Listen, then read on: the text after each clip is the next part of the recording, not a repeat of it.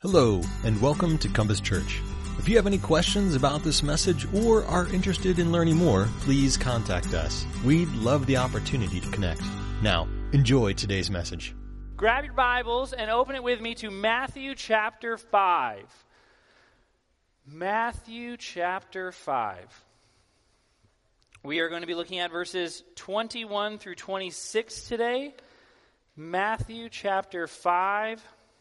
21 through 26. As is our habit around these parts, I'm going to read this passage, and then I'm going to say, "This is the word of the Lord." You will reply, "Thanks be to God." And then I'm going to ask for his help as we jump into his word. All right, so Matthew chapter 5, starting in verse 21. "You have heard it said to the people long ago, 'You shall not murder, and anyone who murders will be subject to judgment.' But I tell you that anyone who's angry with a brother or sister will be subject to judgment. Again, anyone who says to a brother or sister, 'Raca,' is answerable to the court. And anyone who says, 'You fool,' will be in danger of the fire of hell. Therefore, if you are offering your gift at the altar, and there remember that your brother or sister has something against you, leave your gift in front of the altar. First go and be reconciled to them. Then come and offer your gift. Settle matters quickly with your adversary who's taking you to court. Do it while you are still together on the way, or your adversary may hand you over to the judge, and the judge may hand you over to the officer, and you may be thrown into prison. Truly I tell you, you will not get out until you have paid the last penny.'" This is the word of the Lord. And let's ask him for help. Father, we trust that you are a God who speaks. You haven't left us alone here to just figure things out, but you've given us your word and your spirit. And so, Lord, I pray that your spirit would open the eyes of our hearts so that we can live into what it is you've done for us. That you've made us new, and that we would live into that identity that we have. Father, we're going to be talking about the disciplines.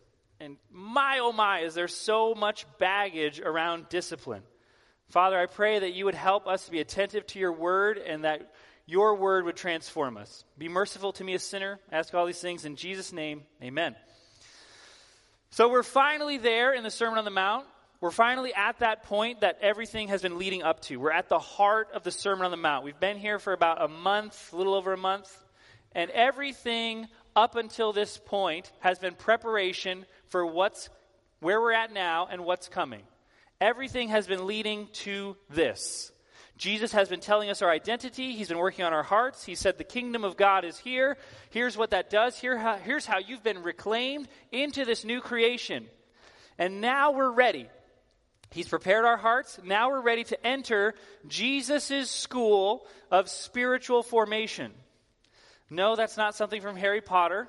But Jesus' school of spiritual formation is how Jesus works on us, how he reforms us, how he helps us live into this identity that he's given us, how he helps us work into who we are.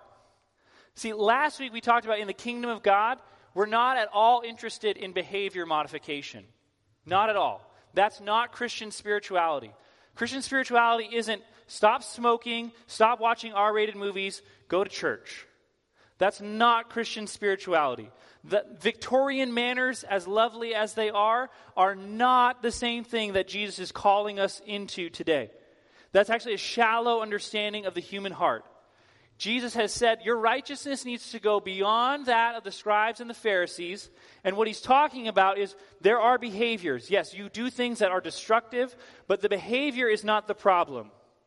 The behavior is fruit of a deeper root, and that root is our heart. Our heart is driving behaviors. And so Jesus is saying this. He's saying we're not just about changing behaviors. Stop doing this, start doing that. That's not Christian spirituality. Christian spirituality is heart work. How do we work on the heart that's driving our behavior? And that's a very difficult question. How do you change your heart? How do we experience heart change? How in the world do we do that? We believe it's a really big deal. We truly believe that we need our hearts to be reformed, to be worked on. We have desires, we have fears, we have longings, we have wounds. How do we reform our hearts? See, if your heart is your spiritual compass, and what it's pointed toward is what you walk toward. And if your compass is off by just a little bit, it can be disastrous.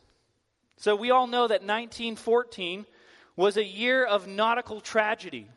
That was when, Kate Winslet wouldn't let Leonardo DiCaprio onto that little piece of board. All right, there was room for two. Come on, Kate. He could have fit. 1914 was when the Titanic sank. But there was actually, as the author James K.A. Smith points out, there was another nautical tragedy that year. Off the coast of Virginia, the steamship Monroe collided with a ship called the Nantucket. And the Monroe sank as a result of it, and 41 sailors lost their lives in the frigid Atlantic waters. And so Congress convened to set a trial to figure out what happened. They said, what happened in this terrible tragedy? And so they were originally charging the captain of the Monroe. But as the trial started going out, the captain of the other ship, the Nantucket, was put on the stand and was cross-examined for 5.5 hours. It was just totally grilled. And what came out of that cross-examination was that he had a compass that was off by just a couple of degrees. And as a result, he crashed his ship into that other ship. And so just being off by a little bit, his excuse was, look, every captain uses this compass. It's a well-trusted brand. Probably got it at REI. And he's saying, look, this is a good compass. But it hadn't been recalibrated. It hadn't been repointed to things. And so now as Jesus invites us into this school of spiritual formation, he's saying the goal of spiritual formation is to recalibrate our hearts. Sin spins our compass all around. And so what we need to do is we need to do the hard work of working to redirect and refocus our hearts. Sounds easy, right? It's actually really difficult too because we have a lot of baggage, us in this room have a lot of baggage when it comes to this idea of how do we recalibrate our heart. And I'm going to tell you how I think Jesus is laying this out, and it's going to sound so counterintuitive. And I'm going to sound like I've contradicted everything I've said up until this point. But just hang in with me for a second. Here's how Jesus says that we recalibrate our hearts. Discipline. We work to refocus our hearts. And see, this is why this is really tricky. Because if you're aiming at something, if you're aiming at the wrong thing, even if you're off by a couple degrees, you can be way off course. And so that's why we need to live in this space that Jesus talks about. We're still talking about your righteousness needs to be a different kind of righteousness than the scribes and the Pharisees. Jesus is not calling us into trying harder of, hey, don't mess up. That's Christian formation. Be someone who messes up less. That's Christian formation. Jesus actually tells us what he's aiming at in the Sermon on the Mount, but it doesn't come till like after Christmas, but we're just going to cheat a little bit. We're going to sneak ahead. At the last verse in Matthew chapter 5, in verse 48, here's what Jesus said where he's trying to help our hearts point toward. And I'm just going to warn you, I'm going to encourage you to cross out a word in your Bible, okay? But I'm not trying, okay, I'm stepping away from the pulpit for a second. The NIV is a fantastic translation. I have no idea why they did what they're going to do, I'm going to point out to you, okay? Here's what the NIV translates this as. It says this, be perfect, therefore, as your heavenly Father is perfect. That's the direction of the Sermon on the Mount. That's where we're headed. That's where Jesus is trying to take us.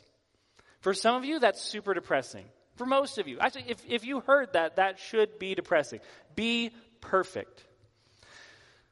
For whatever reason, I have no idea, the NIV decided to take a very old word, perfect, and put it into a modern context. They're using a very 1611 understanding of the word perfect. How do we know that? That same word, teleos, is used in James, and when the NIV translates it, it says this, be mature. What in the world? That idea, you hear it even in English, telos, the telos. the end, the goal, here's what Jesus is saying. Be whole.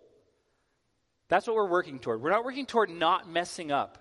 We're working toward wholeness. And if you don't see that as we start talking about the disciplines, you're going to be stepping deeper into your wounds. You're going to be stepping deeper into brokenness. The goal of the Sermon on the Mount is not, hey, Christian, stop messing up. The goal of the Sermon on the Mount is, hey, we've been spun around, we've been messed up by sin, but we've been made new. And so sin wants to take this new identity and just pull us apart and say, hey, go over here, go over there. But what Jesus is trying to do is trying to say, hey, you are this new creation. Live into that. You are new. And that takes discipline. Here's what he's saying. We redirect our hearts through these disciplines he gives us. So we're going to talk about that for a second. We're going to talk about these disciplines because Jesus introduces 6 of them. We're going to talk about just they all have the same kind of pattern except for one. We're going to talk about that for a second, and then we're just going to dip our toes a little bit into the anger one. We're not going to have, there's not enough time to really unpack anger, so we're going to talk about how Jesus applies this idea of discipline to anger. He's saying we can redirect our hearts through disciplines that Jesus gives us. We can retrain our hearts through these disciplines. And now he applies it to anger, saying we can redirect our hearts from anger through this discipline called reconciliation. We can redirect our hearts from anger through a discipline called reconciliation. So let's first talk about all these 6 things. So in order to do that, though, we need to make a distinction. Jesus is calling us to do this. He's saying this. In Jesus' school of spiritual formation, he's saying this. Stop trying and start training for spiritual formation. That's the first lesson in Jesus' school of spiritual formation. Stop trying and start training for spiritual formation. I don't know if you know this, but yesterday history was made. Like actual history, not like, yeah, the Nationals beat the Cardinals. Yeah, take that. Not that kind of history. Real, actual, legitimate history was made. Eliud Kipchoge became the first human being ever to run a marathon in less than 2 hours.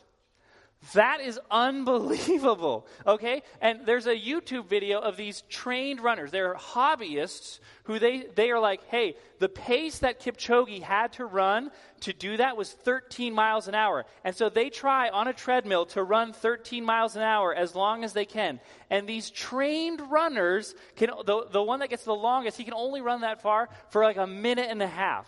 Kipchoge did that for 120 minutes. That's amazing, okay? So let's say after church, I'm like, lace up your tennies, grab your water bottle, church. We're going to run a marathon, okay? Most of us would not be able to do that. None of this run-walking thing, okay? Like actually, we're going to run 26.2 miles. We're going to run a marathon. No matter how hard we try, we couldn't do that. And that's the distinction between trying and training. Trying and training. There's like that, I was first turned on to this and it was just life-changing. Jesus is not calling us to try. He's calling us to train. And they're worlds apart. So like these 6 things, Jesus talks about murder, adultery, divorce, oaths, eye for an eye, love for your enemies. He's introducing them as this way of saying, hey, here's the heart issue that's going on. It's not just about murder, okay? It's about this heart attitude that's going on beneath murder. Here's what we're really trying to work on. And then in all of these 6 things, except for one, he introduces a discipline, a habit to train our hearts away from anger, to train our hearts away from lust, away from dishonesty. He's saying that how Jesus spiritually transforms us is through training. And so many of us, we kind of approach the spiritual disciplines like the Pharisees. I'm just going to try really hard to do this. But they're totally different. Some of the differences between training and trying, I was reflecting on this week. Trying requires 0 preparation. You were just sitting here minding your own business, then boom, we're running a marathon. You didn't prepare for it at all. Training, though, on the other hand, inherently it is preparation. There's this event coming, we need to prepare. Trying is super random. You go from no effort, boom, to lots of effort. where training is a rhythm. It says this, hey, this event is coming. I can't prepare all at once. I need to create these rhythms to help me prepare. In trying, when you fail, you have two options: try harder or give up. Does that describe a lot of how you feel about spiritual formations? I had a season of a lot of effort. Oh man, it was hard and I gave up. But in training, what happens when you fail? Now we take time to discover what's holding us back. We're working to see, hey, what happened there? How did I respond? What came out of that? What's going on? Trying is hope against the odds. I've never run a marathon before. I've never trained for a marathon before. I'm in terrible shape, but I really think I can do it. I can hope against the odds. Where training is actually preparing for bad odds. I live in a broken world. Broken things are going to happen that are going to tempt me to respond in anger. How do I prepare for that? Trying is one size fits all. What you do is you just come to church, I yell at you and say, try harder. Training is tailored for you, the participant. See these 6 disciplines that Jesus talks about? Look, marriage. Jesus himself was single. Some of these are going to apply to you deeply, and some of them you're just going to be learning from. So like if you're like me, I grew up, anger was this weapon. It was this tool I had in my toolbox. I got what I wanted by being angry. And so for me, I need to really lean into this discipline and really retrain my heart away from anger, because it's just been a habit that I've picked up on. So this training, the Jesus School of Spiritual Formation, is not a one-size-fits-all. In trying, there is no growth or expertise required whatsoever. You just got lucky. You tried, you were able to do it. Cool. But in training, we actually grow into maturity, and we even grow into expertise. See, these two things, trying and training, really don't have much in common at all. They're totally worlds apart.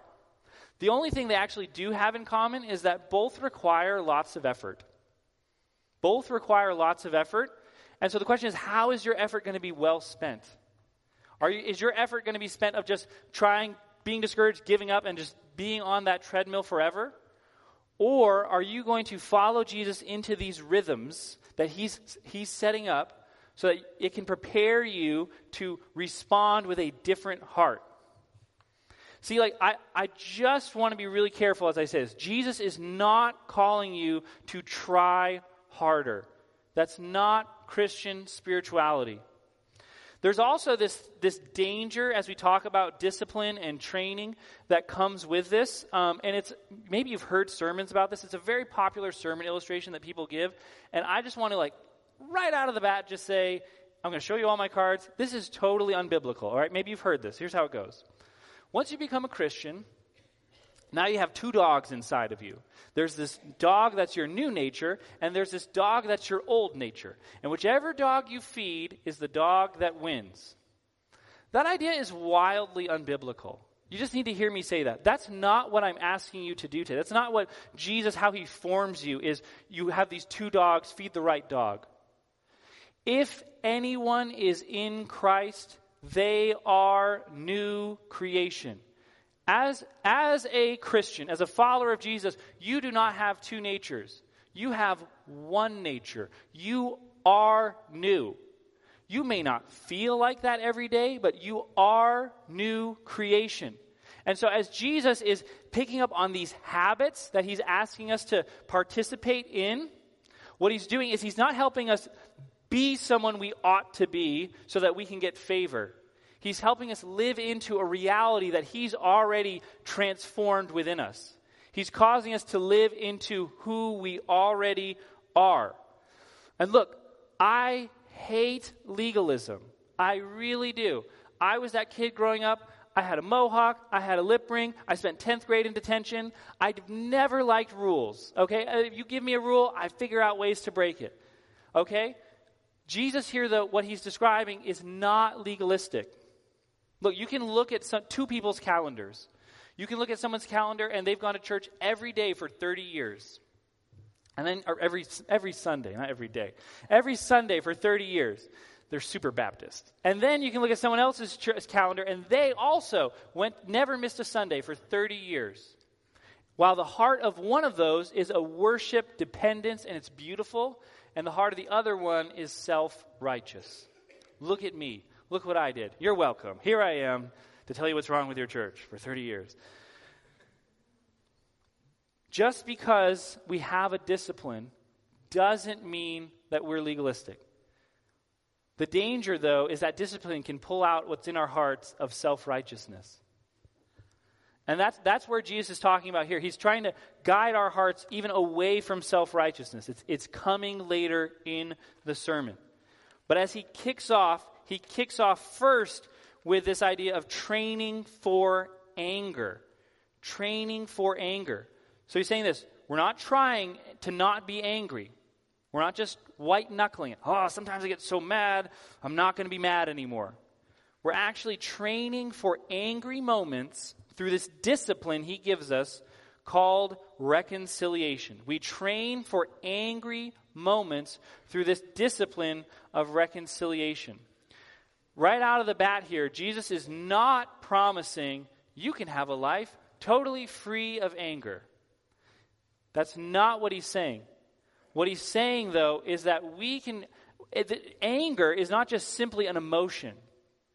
It's not simply this thing that just wells up. We all experience that. Where does that come from, right? Some days you just wake up and you just have this anger boiling up in you.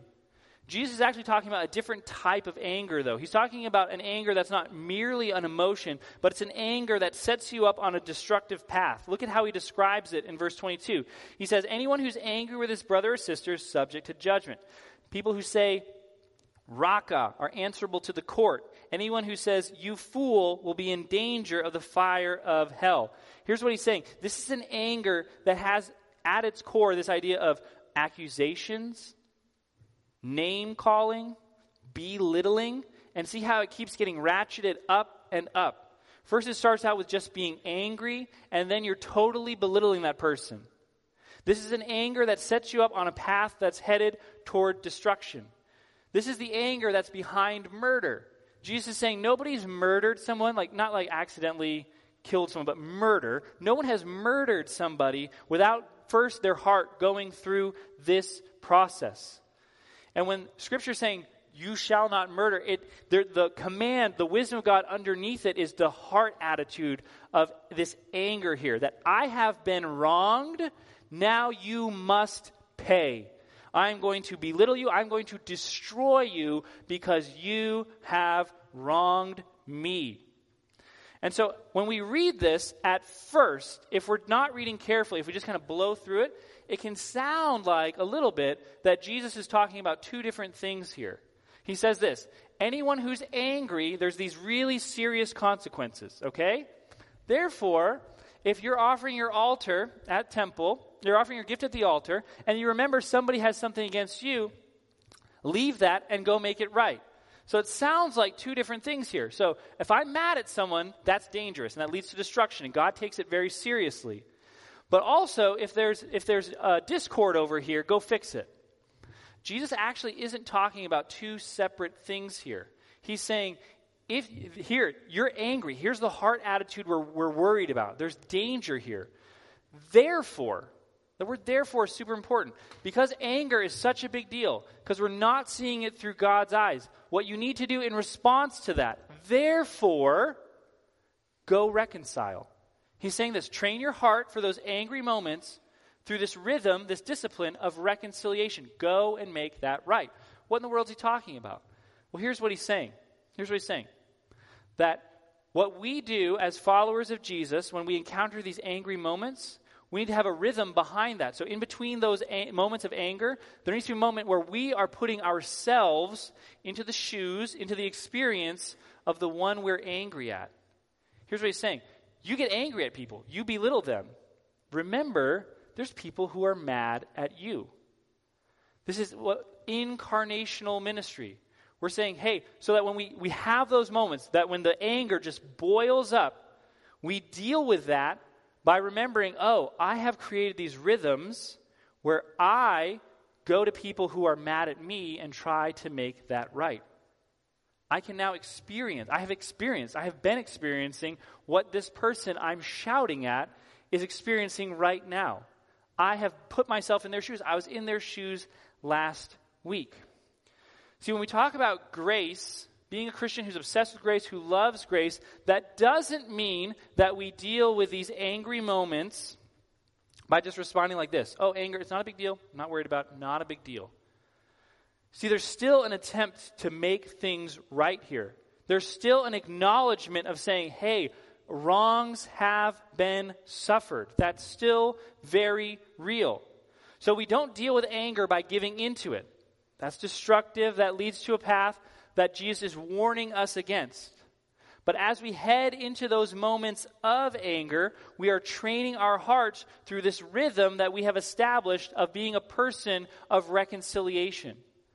So now when you're mad at someone, you're also someone who has done this effort of going to other people and reconciling. So you know exactly how it feels to be yelled at, to be belittled. This is heart training. It's not just saying don't be mad at them. It's saying live in their experience. Know how they're feeling because you regularly do this. This is not an effort, again, not to ever experience anger. That's not what he's saying. It's a discipline to feel anger and use it to drive the situation toward healing. We can be people of healing. And this doesn't happen overnight. That's what the part of the thing of we're training into this. If you just say, okay, here's what I'm going to do. I'm angry all the time. Tomorrow I'm going to come up with a list of everybody I've ever wronged. And I'm just going to go and I'm going to have a desk out there, just kind of like Lucy from Peanuts, and I'm going to just have hours, and everyone can just be, tell me what I've done to them. It's not all at once, and that was exhausting, I can't handle this. It's a rhythm. It's as things come to mind, you know what, I spoke unkindly to so-and-so. I'm going to go make that right. And as you keep doing that over time, this anger that you feel starts to actually change your impulses. Instead of saying, I've been wronged, look at how you've belittled me, you're able to empathize. When someone is yelling at you, you can say, hey, have they ever experienced someone really entering their life and trying to make things right? It changes us, this incarnation. This discipline, if we take Jesus seriously, it actually helps us, it reminds us of the gospel. That we have offended God, and there was a wrong suffered there, and God wasn't like, hey, don't worry about it. But he went and made it right at great cost to himself. And that's the discipline he's encouraging us to live into. Right wrongs, even at great cost to yourself. So how do we do this? How do we actually, that sounds so daunting, it sounds so exhausting. How do we create these little habits where we lean into reconciliation? See, here's my concern, and here's why I think we need to talk about spiritual disciplines. I had this pointed out to me by a pastor, that when we think about the spiritual disciplines, most of us have a very small toolbox. Most of us, if you think about spiritual disciplines, how do I really form my heart? How do I follow Jesus? Well, I can read my Bible, and I can pray. And if I'm super spiritual, I'll fast. And if I'm super spiritual, I'll put that fast on Instagram. And that's if you're really lucky, you've got 4 spiritual disciplines. But what Jesus is calling into, he's putting more tools in our toolboxes, more rhythms that we can add to our day, to our spiritual life, so that can help redirect our hearts. See, and we're constantly, we have rhythms. The rhythms that we constantly have and do are shaping us. Okay, so the reason you wake up and the first thing that you reach for is your phone to check your email, that's a habit that you develop. It's a rhythm, and it's shaping you. I don't know how it's shaping you, but it is shaping you. And so Jesus is saying, hey, develop this rhythm of reconciliation to shape you away from anger. Here's what he's saying. Here's the first habit I think that we can get into to reshape our hearts. And it comes from verse 23. It's that idea of learning to listen. Look at the situation. He says, Jesus says, if you are offering your gift at the altar and there you remember that your brother or sister has something against you, leave your gift in front of the altar. First go and be reconciled, then come back. See, how often should we practice reconciliation? How often should we do this? Here's what Jesus describes. A person who is doing something else and it comes to mind. Didn't overthink it, just it came to mind and said, I need to make this right.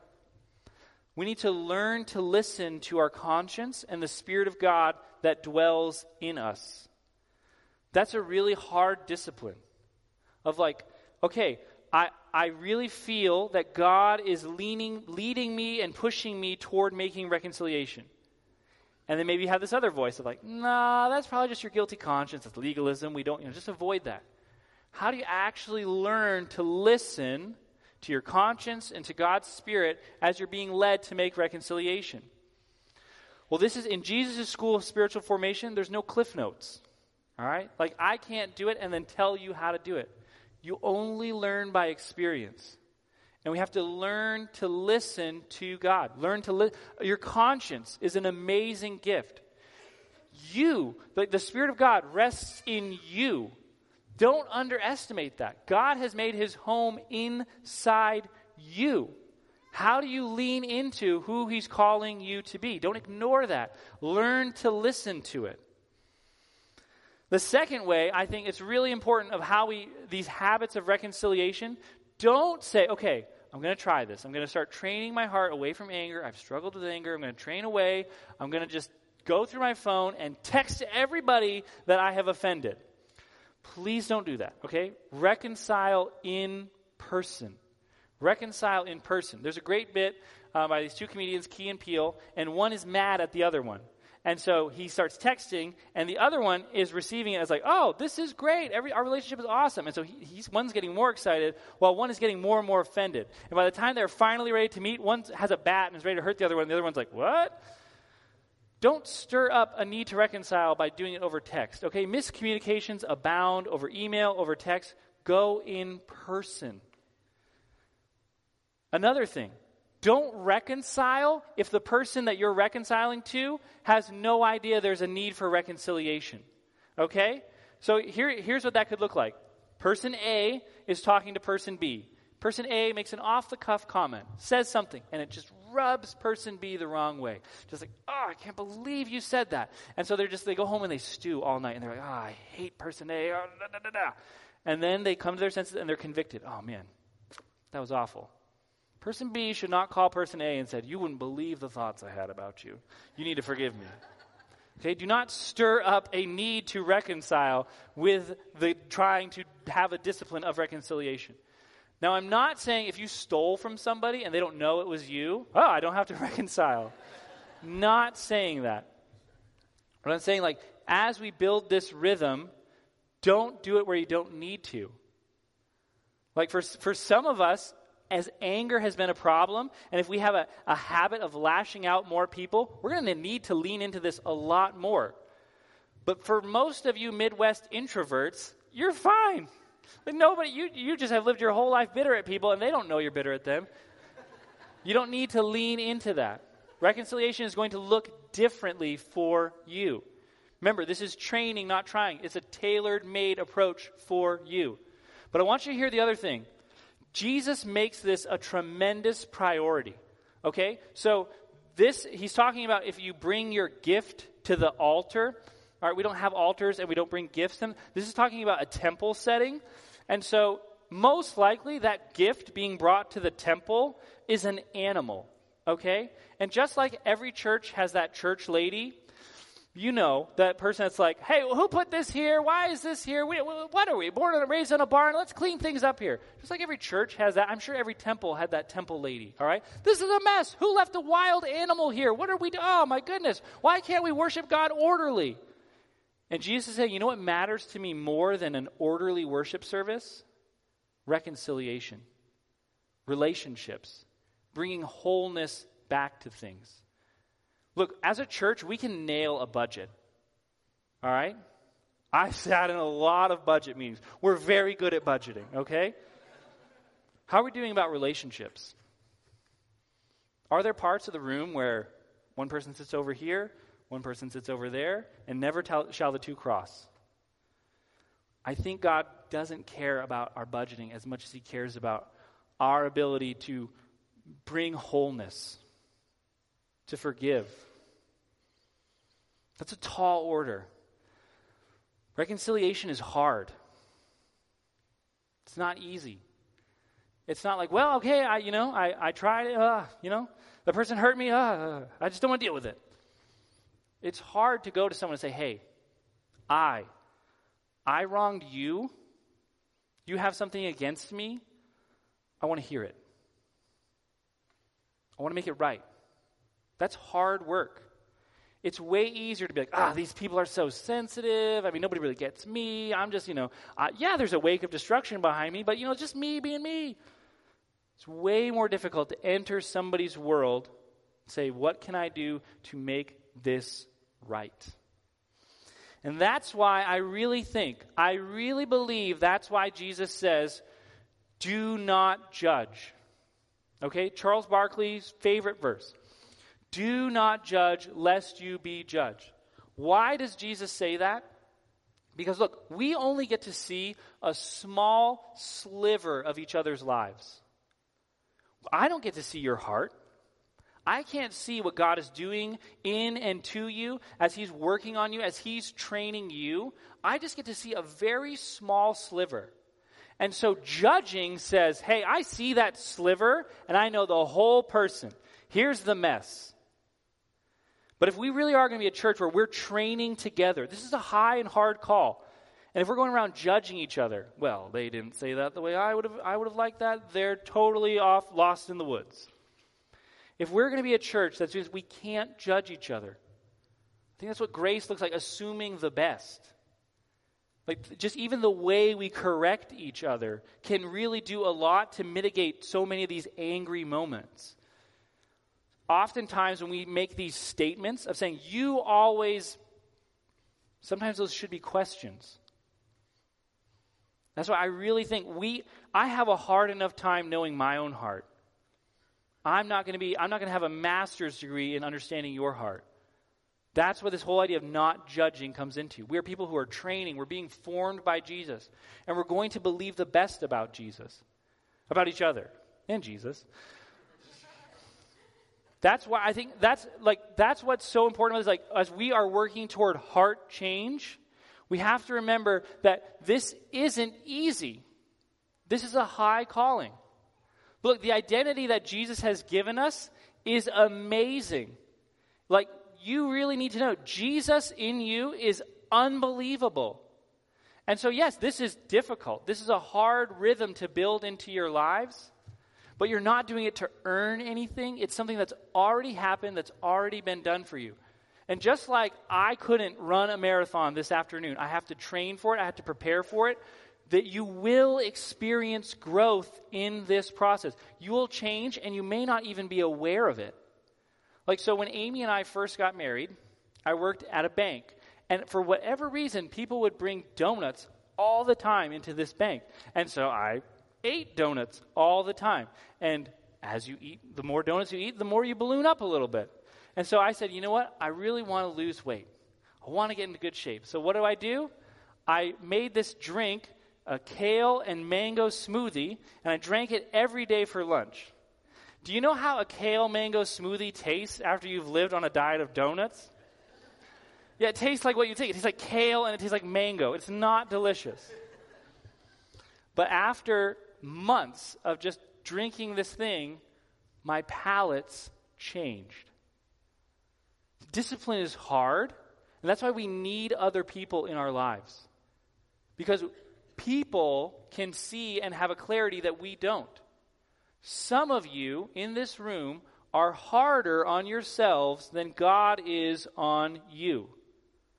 Some of you in this room here, be perfect. Okay, I'm on it. I will be perfect. I got this. When we just cloister ourselves off from other people, we can move deeper into brokenness, deeper into wounds, because we don't have the vantage point other people have on our lives. But if we're around people, people can say, hey, I don't know what it is, but you're way less angry. That's so cool. We can celebrate grace and evidence of grace in each other's lives. This is a tall order, but we can do it because of who we are. We can change because we've been changed. And remember, we are not running a marathon after church. We're training. We're training for those angry moments. We're going to mess up. We're going to fail, we're going to stumble, we're going to falter. But that's training. And we can encourage each other and we can walk together toward wholeness. We can do it together when we stop trying. Pharisees try, disciples of Jesus train. And those are worlds apart. Some of you just need to let that inner Pharisee just out to pasture. And we can do that together by his grace. Let's pray. Father, as imperfect as I am, I pray that your word was clear. Father, I pray that we really would learn spiritual formation from your Son, that these disciplines and these habits really do shape us, and you are inviting us into a space where you are working on our hearts and pointing us back to you. Father, thank you for the gift of grace, that this makes all this possible. I ask all these things in Jesus' name. Amen.